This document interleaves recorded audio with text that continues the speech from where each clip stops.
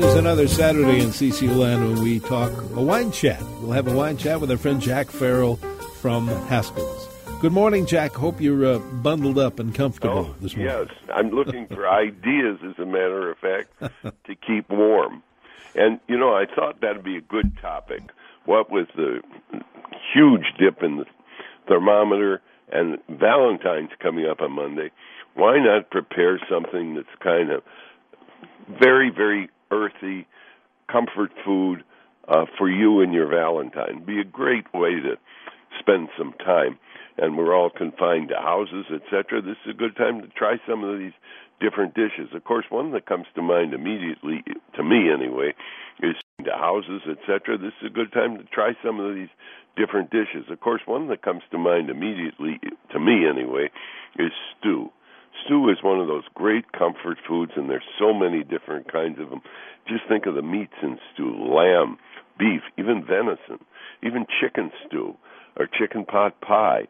Absolutely wonderful, big, intense dishes like that that are warming to the soul and the body as well. Coq au vin is, of course, the classic French chicken stew. It's chicken cooked in wine. Actually, coq au vin is an old rooster, and they'd boil it all day in a bottle of wine to tenderize it. So it has a charming name, coq au vin, but it's just chicken stew, really. How about fish stew, bouillabaisse, the French style, or any kind of chowder like you get from New England, or cioppino from Italy? Great. Or oyster stew is another great one you have. And speaking of fish thing, Finnan Haddie is a wonderful smoked cod thing you serve with boiled potatoes, etc. It's kind of Norwegian, and certainly the Norwegians know how to stave off cold weather. So try a little of that Finnan Haddie. How about chili? Chili is a great thing for a cold weather day. And again, like the stew, you can make beef chili, pork chili. I think venison chili is my all-time favorite. And then there's something called cassolette, which is a white bean stew from France. And in it, they put a lot of things. Mainly white beans, chicken, and sausage are the primarily things to have in cassolette. And speaking of that kind of dish, how about paella from Spain? Different kinds of paella. You know, paella has shrimp in it, chicken, sausage, chorizo sausage, etc. A great, great cold weather dish. And when you think of all those things, you think of root vegetables, rutabagas, turnips, parsnips, potatoes, carrots. All of those root vegetables, when they're cooked up and stewed up, are so good, as are mushrooms and onions, which aren't in the root vegetable family, but they're awfully good. And all the different kinds of soup you can make to warm up. Borscht doesn't have to be cold all the time. That's a beet soup. Warm, it's delicious. Spanish black bean soup is one of my all-time favorites. And Tuscan bread soup, Charlie Boone and I used to talk all the time of where you got the best Tuscan bread soup. It's a way you used up old stale bread, and they made soup out of it. And boy, I'll tell you, it was absolutely delicious. And, of course, who can deny the pleasures of pasta? Whether you make a great lasagna or a terrific mostaccioli or ravioli, any kind of a pasta dish is just, I think, so soul-warming. It's absolutely delicious, as are any cheesy casserole. Any kind of a casserole that you've added a little cheese and butter to, boy, oh boy, that will help beat the weather very, very nicely. And, you know, a couple of things that I do that are real easy. If you want to really try a very interesting dish, sometime when you're going to bake a little fish in the oven, take 3 tablespoons of mayonnaise and 1 tablespoon of Parmesan cheese. Mix that all up and coat the top of the fish with it for the last 5 to 8 minutes before it cooks. That mixture of Parmesan and mayonnaise is absolutely phenomenal on any kind of whitefish. I like to put that on grouper when I cook it in the oven. Again, 3 tablespoons of mayonnaise and 1 tablespoon of Parmesan cheese, and that is really a wonderfully continental way to put. You can put it on tilapia, almost any kind of fish. It would benefit from that on the top of it. Another thing that I do very often, I love to grill salmon, even in the cold weather, and I take 3 parts of maple syrup and 1 part of soy sauce, and marinate the salmon in that before I grill it.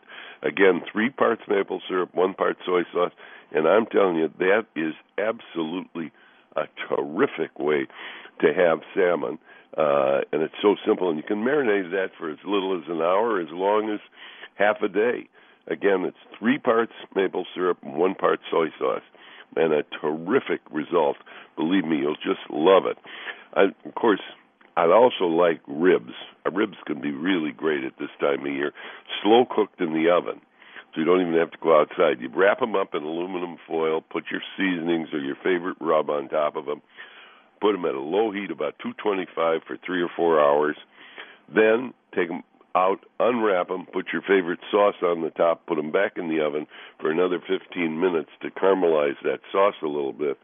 And boy, I'll tell you, is that a wonderful cold weather dish.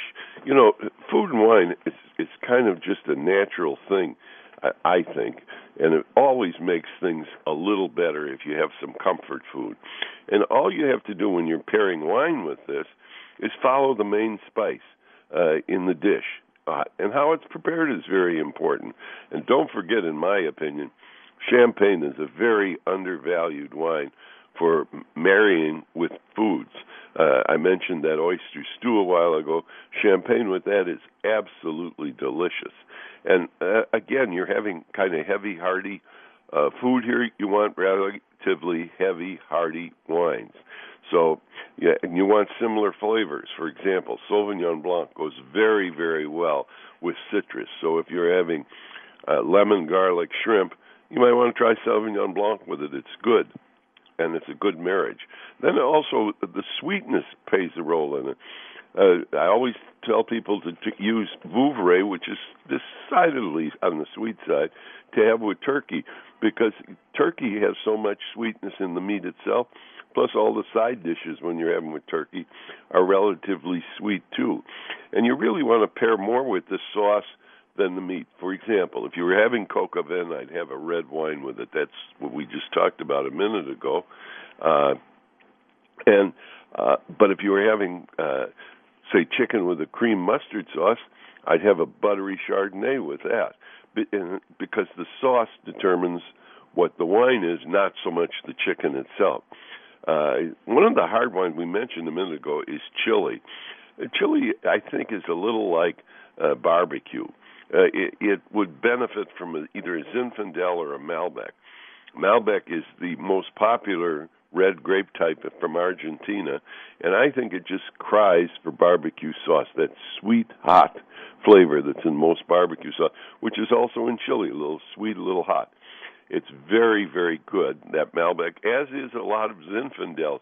Very hearty Zinfandels are really kind of good to have with chili, even though it's difficult. And, of course, you can always have beer. Beer is great. So you want to pair, in my opinion, the food with the wine, not the wine with the food. It's just better to go that way and simpler. And you'll have excellent results, in my opinion, if you try that. And, you know, of course, we at Haskell's have our annual 6 for $60, which is not annual. It's a regular thing we have that Ted Farrell puts together, and he's put one together called his Valentine Edition. And he has 6 wines in here for $60. One of them is a Fordant Rosé from the Languedoc. The Languedoc is the highest and most interesting port, in my opinion, of the Midi, or the Massif Central, and it makes wonderful rosés. And Fordant is a very, very good one. It's bone dry. And then one of my favorite Bordeaux he has in there is Chateau Mille Ange Red. This gets its name. Some friend of mine who owned K Jewelers sold it for $1 bajillion, and his wife always wanted a Bordeaux Chateau, so he bought an old convent, that's the name, Thousand Angels, Chateau Mille Ange, and she's up to making wine. And she's been doing this now for about 30 years, and boy, she's gotten good at it. And her little red wine, Chateau Mille Ange, is a Bordeaux. It's primarily Cab with a Merlot blend. Very, very good. Obscure Red Blend. Now, there's a terrific wine. Would go very well with chili. We just talked about wines with chili, but his Obscured Red wine is one of those red field blends, a mixture of Cabernet, Zinfandel, Merlot, etc. Boy, it's good. And, of course, he hasn't forgotten you sparkling wine lovers. He has one called Grandin, which is a Cremant de Bourgogne. It's the best-selling sparkling wine in France, Grandin. And my, it's nice. It would be perfect to start out your Valentine dinner with. And he's also picked an unusual wine, Côte de Rhône Blanc, Blanc de Murier. It's a wonderful white wine. You know, we forget how good those Côte de Rhône Blancs are. They're Viognier and other grape types in there, but it got a character all unto itself, and it would go very well with hearty food. And, of course, he has the Diamides Malbec from Argentina, which is perfect to have with chili or those spicy things like barbecue sauce, etc. And then I have picked a bouquet of rose for your favorite Valentine. This is half a dozen of rosé wines that I've selected, ranging from effervescent to classic. And believe me, these rosés won't wither and die like your bouquet of roses will. They continue to bring delight every time you pop the cork and every glass poured. A great gift. This is a little more expensive. It's $74.99, but you get 6 bottles of different rosés from the different parts of the world.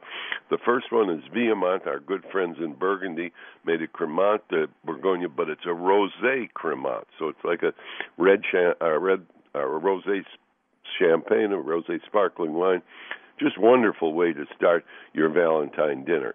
Then the next one I picked was a Marignan rosé from the Luberon.